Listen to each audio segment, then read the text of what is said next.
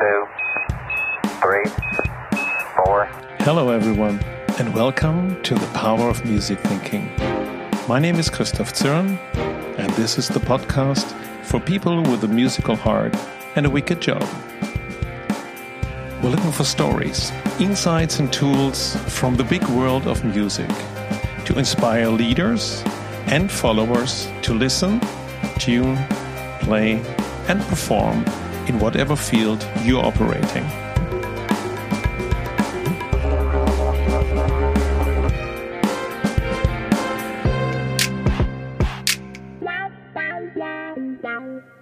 What is the relationship between art-based learning, innovation, and co-creation?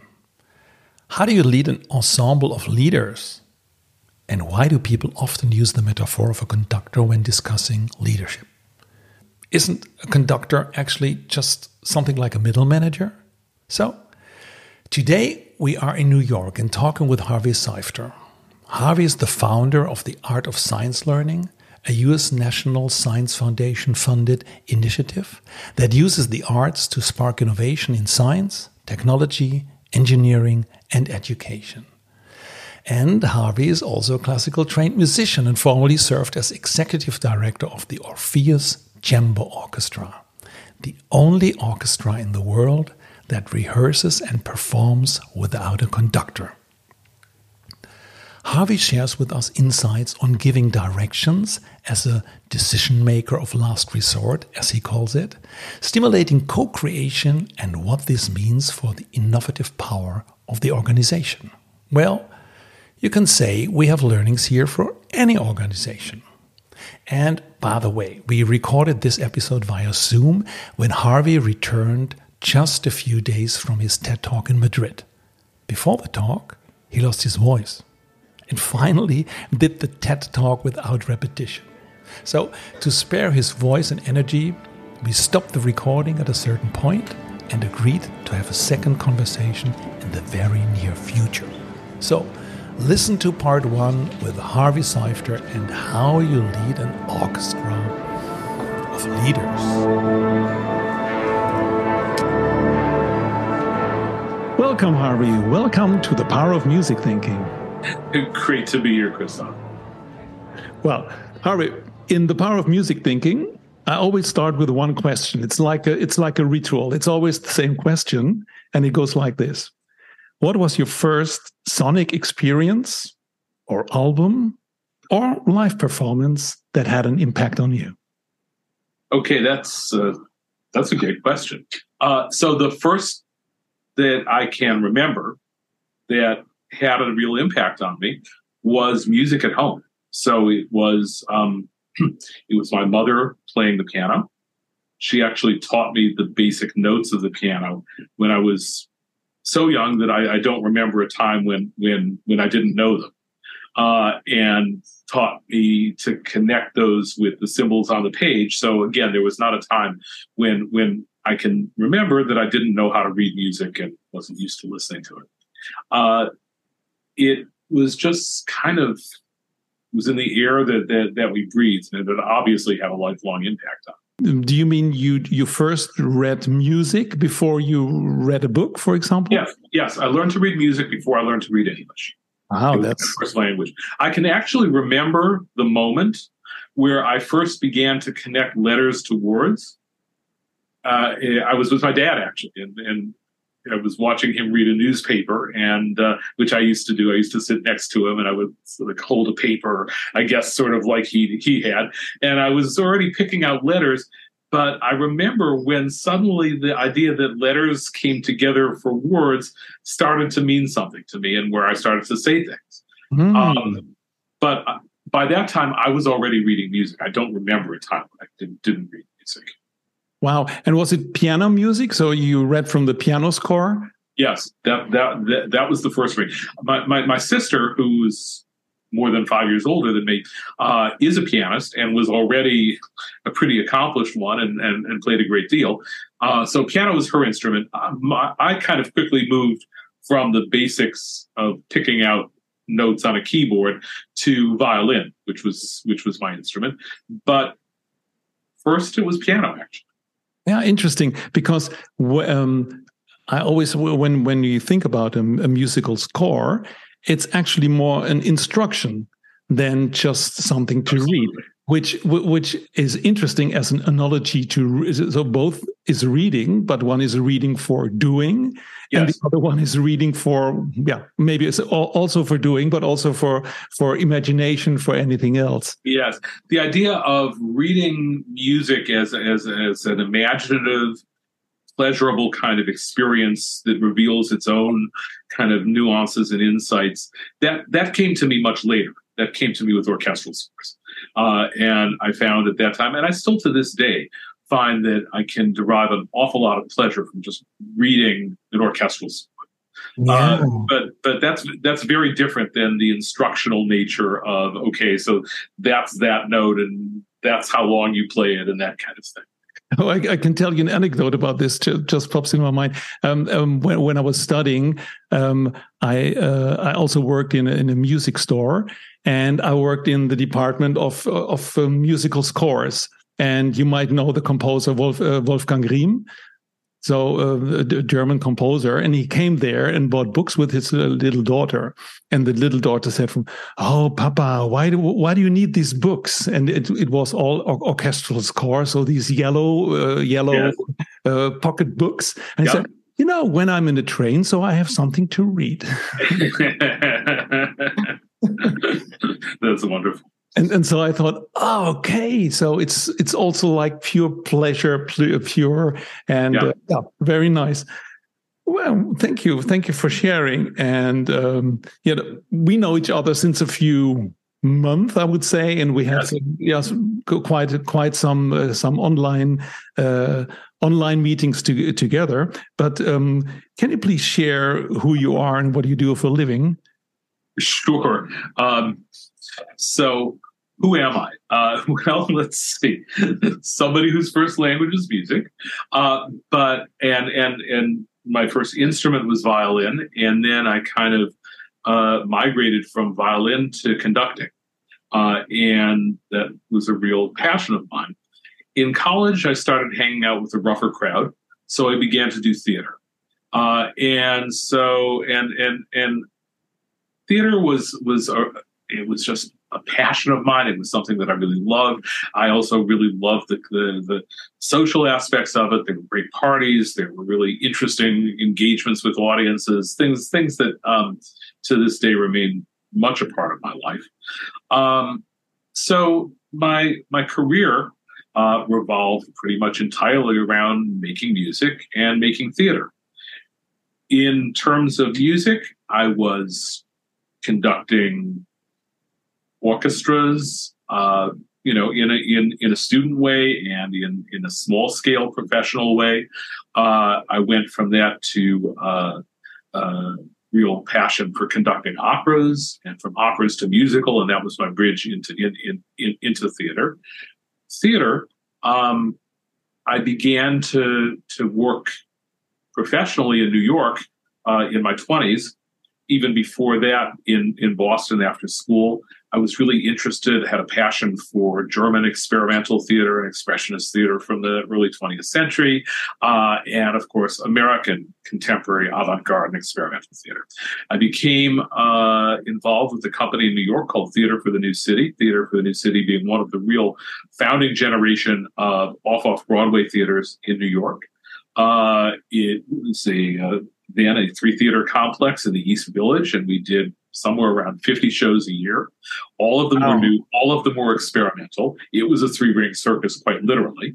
And we did everything from very solo performance art to huge ensemble pieces to street theater that we took to all 5 boroughs of New York and performed with a cast of dozens.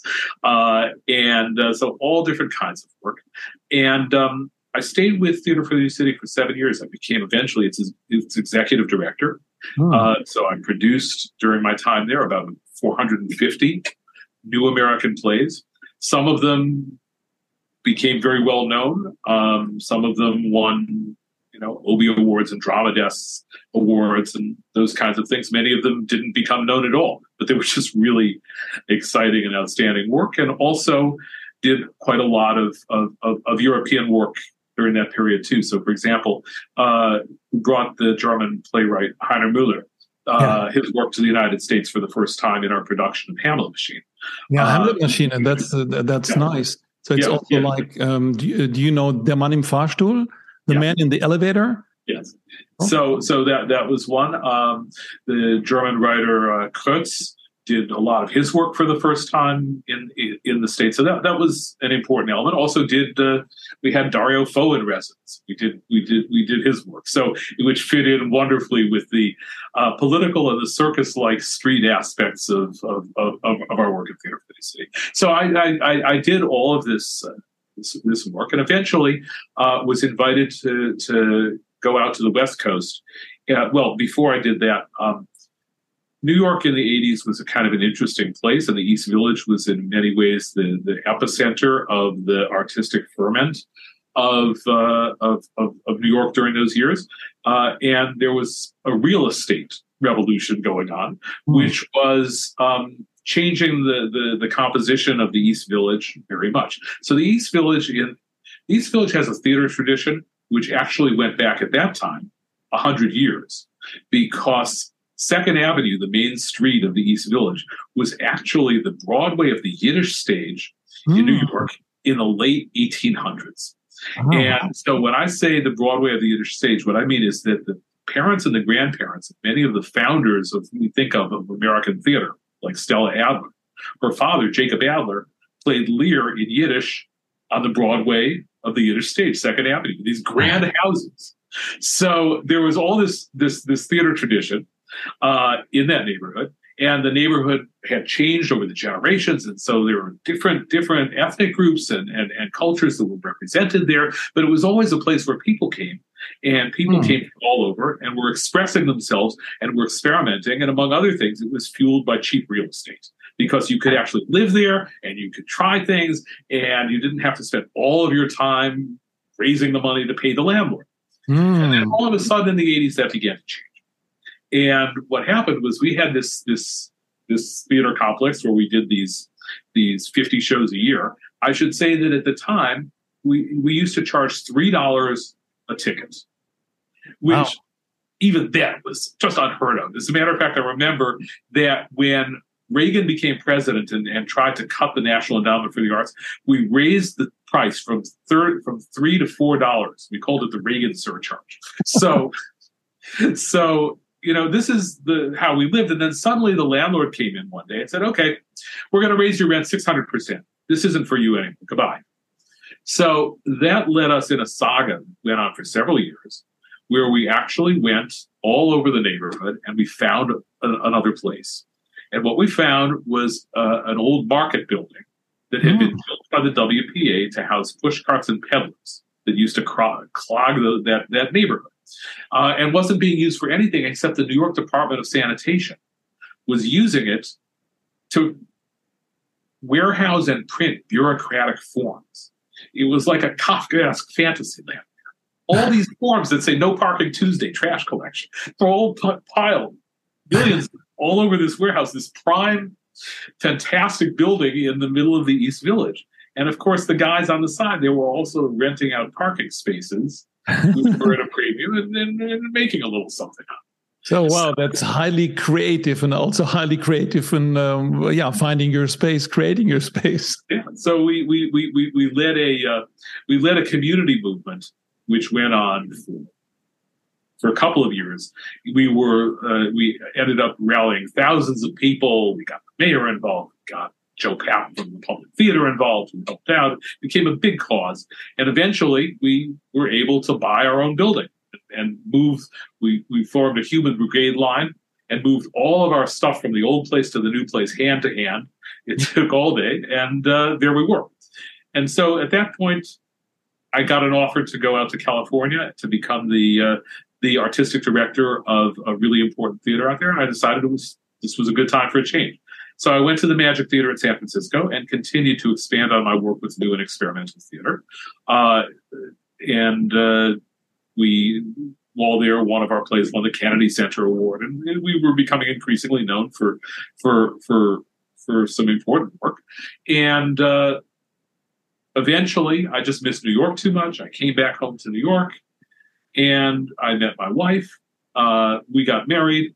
Marge got pregnant with our daughter, and I figured, okay, maybe it's time to stop some of the theater stuff and get a job, so that things can be calm and good, and it's a good environment. So that's actually what yanked me by the collar and brought me back to music. So I came back to music. I was invited to become the director of the Chamber Orchestra. Wow. So did you play violin also during your theater days, or was this just, let's say, a box somewhere in the corner? It was in the corner, and it was too far gone for me to be able to play violin with Orpheus. I couldn't play at that level anymore. Right. And so I took the job as executive director, but not as a member, as a performing musician with the orchestra.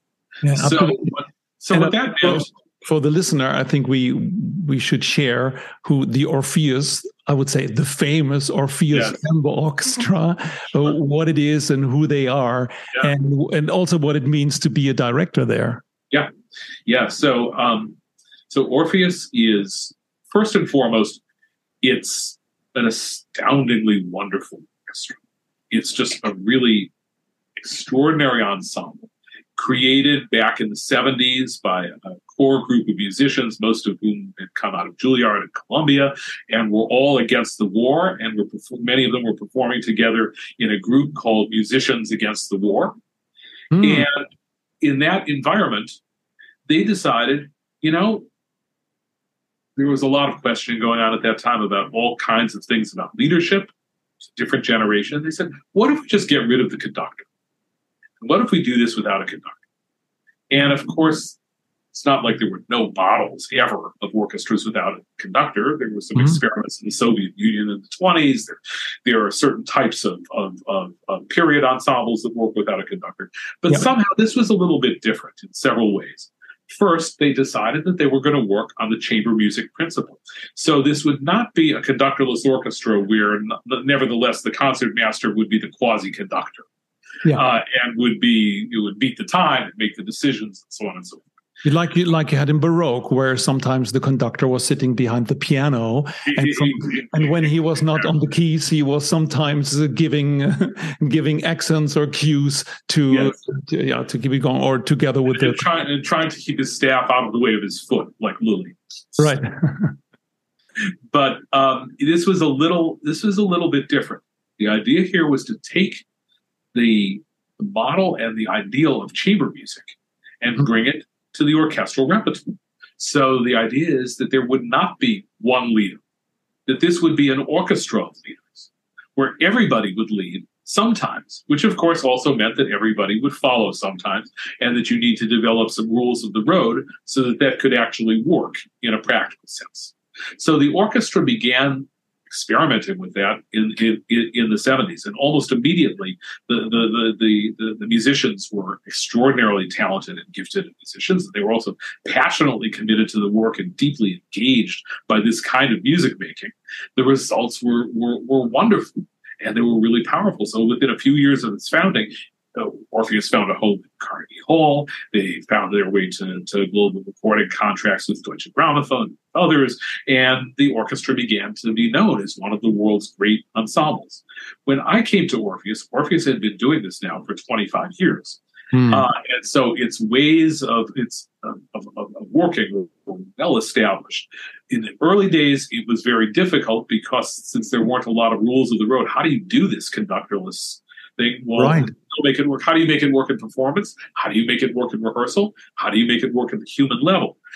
The orchestra would play brilliantly, but sometimes you would have to rehearse for weeks just to be ready for one concert, because it was not what you would think of as an efficient process. And maybe, Harvey, we also should share that this was classical music, and making the link with a score, it was exactly written out, like in times of Mozart, Beethoven, or in Beethoven, you also have the metronome numbers there. So it was some kind of exact thing that everybody know what to do. But how do you keep this together so that it's even maybe more extraordinary than all the other, let's say, the big conductors with their orchestra play? So what was the repertoire? So the repertoire from the beginning was a very broad, eclectic repertoire. The only thing that limited it at the beginning was the size of the orchestra. Yeah. Initially, there were 26 musicians in Orpheus, and so it was meant to be a classical orchestra. The kind of orchestra you might have in a Mozart symphony, let's say. Yep. And they had a few friends, so if they needed trumpet and drums, they could bring in trumpet and drums and that kind of thing. But it was a relatively compact kind of thing. Over the years, that expanded dramatically. During my time at Orpheus, the orchestra actually performed for the first time ever the Eroica Symphony at Carnegie Hall without a conductor. And that had actually not been done before, and it worked quite beautifully. And it further expanded from there. So in some work, the orchestra would grow to as many as 50 or 55 musicians. It seemed, from a practical standpoint, that once you get into double horns, so 4 horns or more, it gets more difficult to hold everybody together. Right. Not impossible, but more difficult. And so there are technical issues like that. But the repertoire ranged from Baroque all the way through 20th century, and of course to the 21st century music. The orchestra has a long tradition of commissioning new work and doing experimental stuff. There's been a fair amount of crossover work. During my years there, we did a wonderful recording with Branford Marsalis on jazz-influenced classics from early 20th century Paris. We did a recording which actually won a Grammy with Herbie Hancock. And so we did some crossover work, but the core of the repertoire of the orchestra was classical, romantic, and modern classical music in that sense. Yeah, right. I saw the last work from Wayne Shorter, who died a few weeks ago. And I looked it up, say, okay, he also wrote a classical piece. Yeah. And then I said, oh, it's from Orpheus Chamber Orchestra. Yeah. That's very interesting. And also I saw Ravi Shankar. There's also a symphony from Ravi Shankar. Yeah. That sounds also very special. So it also looks like, so if we look back how it came up, like from what you said, the musicians against the war, so doing something different. Yeah. Also, being everybody is not alone, only active playing, but more than playing. So there's maybe a bigger idea behind it. Yeah, absolutely. So one of the really interesting things, you talk about the musical school. So generally speaking, in a symphony orchestra, you have, of course, the conductor is working from the full score, and the individual musicians have their parts. The music stands in front of them. The parts have been carefully marked by the principal of their section in coordination with the concertmaster, in coordination with whoever the music director of the orchestra is, perhaps the visiting conductor, who set the parts ahead the way that person wanted the bowings to go and the phrasings to go.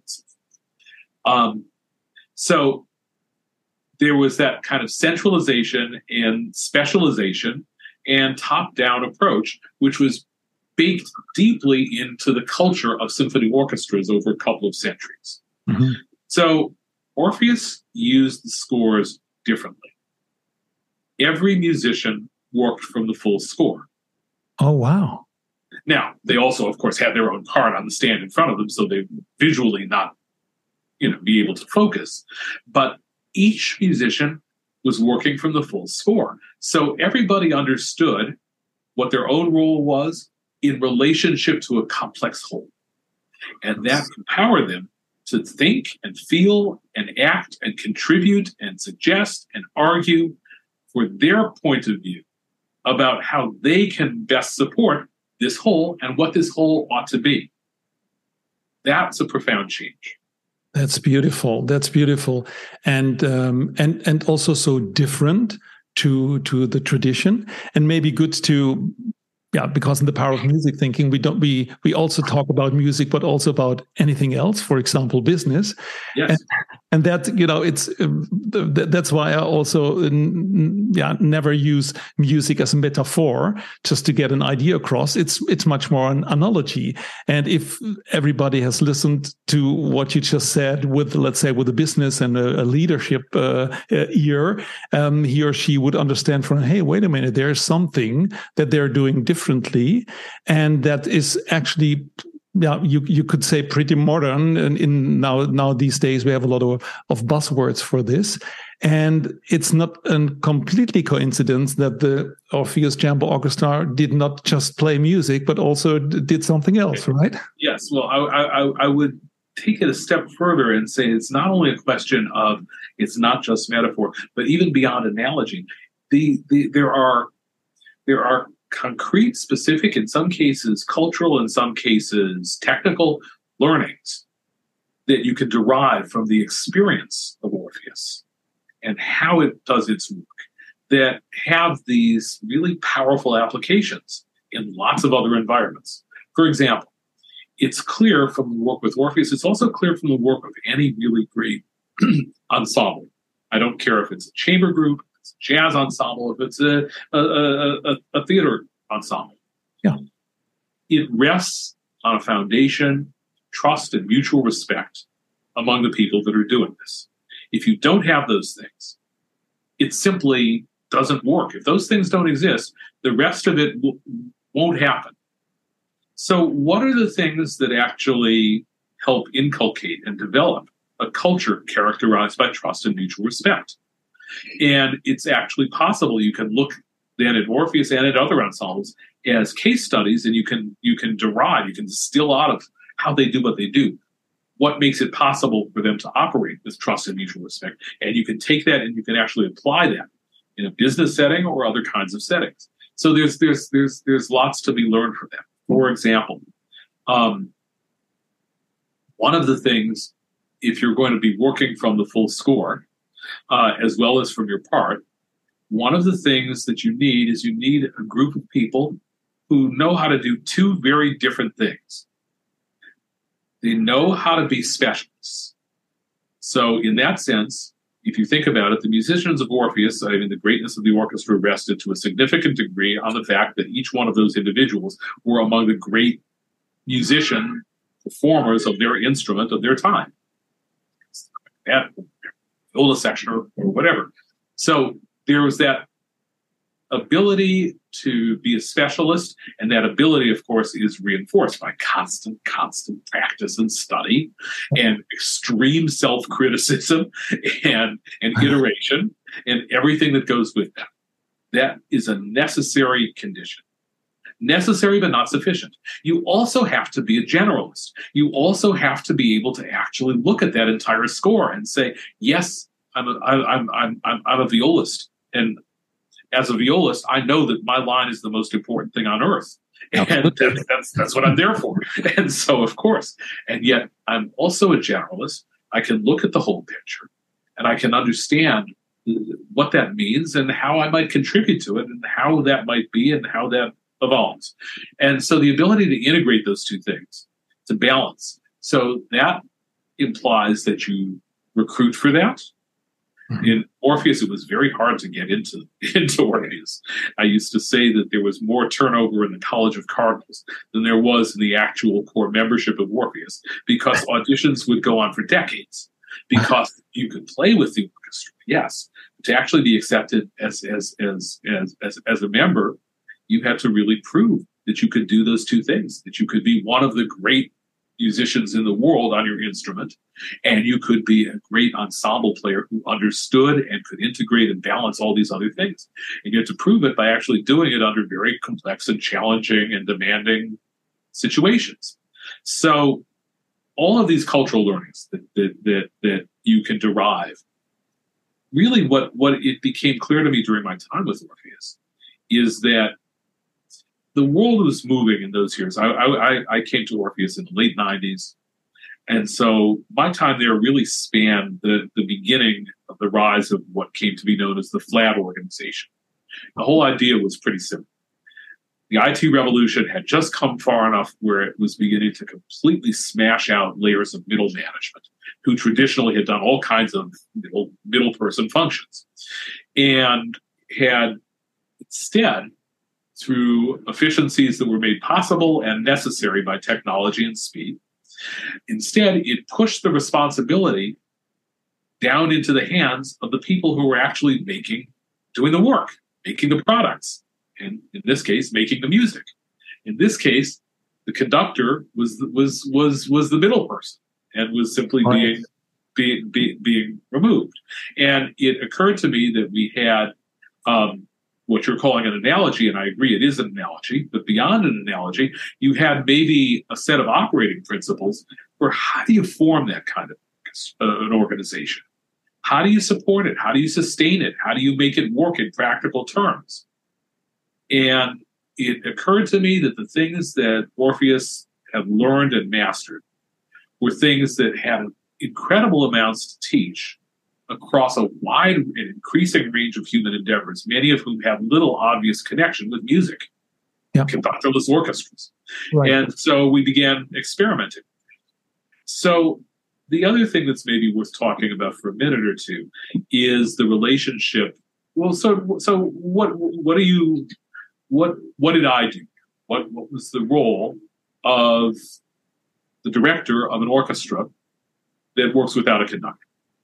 So the answer is actually pretty simple, but it's also a little paradoxical. In any organization, you need one way or another to have some mechanism that makes decisions if the other mechanisms fail. So you might operate in a democratic mode. You might put to votes. There are lots of ways that any organization, any society can make its decisions. But in the end, sometimes those processes fail. And then you need some mechanism to deal with that. If you don't have that, you have paralysis or you have chaos. And Orpheus was always, no matter what else was going on, deeply dedicated to being quite sure that when the lights came down at 8 o'clock, the music was ready to be made on stage.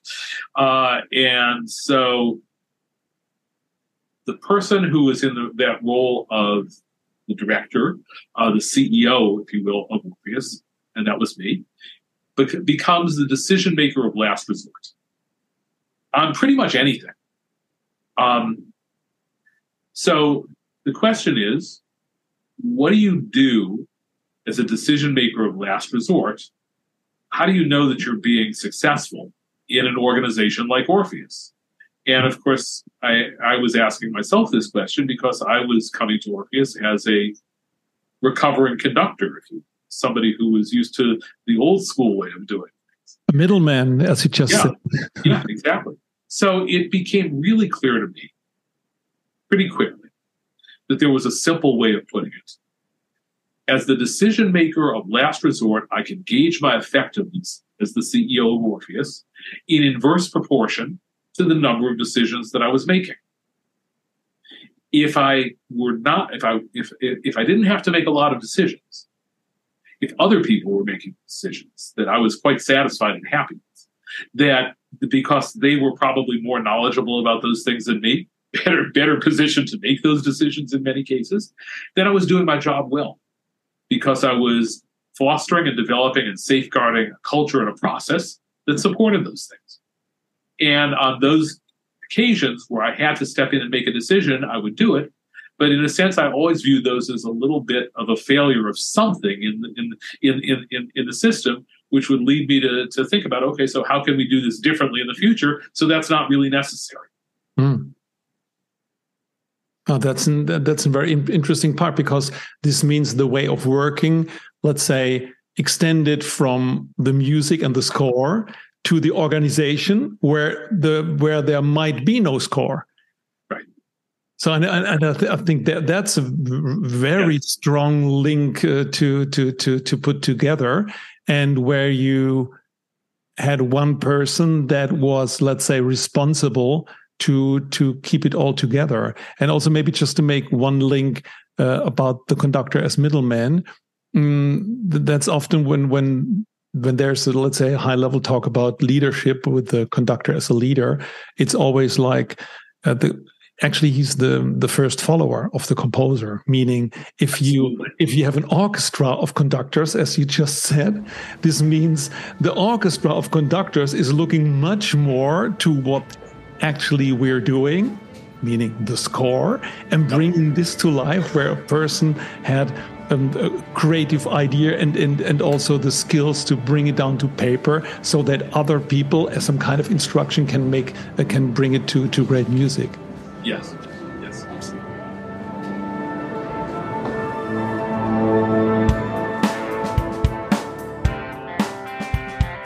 Thank you so much for listening. I really appreciate this because listening is one of the top leadership skills, and I feel honored about this. It is my mission to find, create, and share inspirations for meaningful collaboration based on music analogies. If you want to support this, please subscribe to the podcast, give us a rating, or write a review on iTunes or Spotify. And more inspirations can be found on musicthinking.com. We have a blog, and you can download the Music Thinking Framework. And finally, I would love to hear your feedback. And if you need help with a business challenge, please reach out to me via email, podcast@musicthinking.com.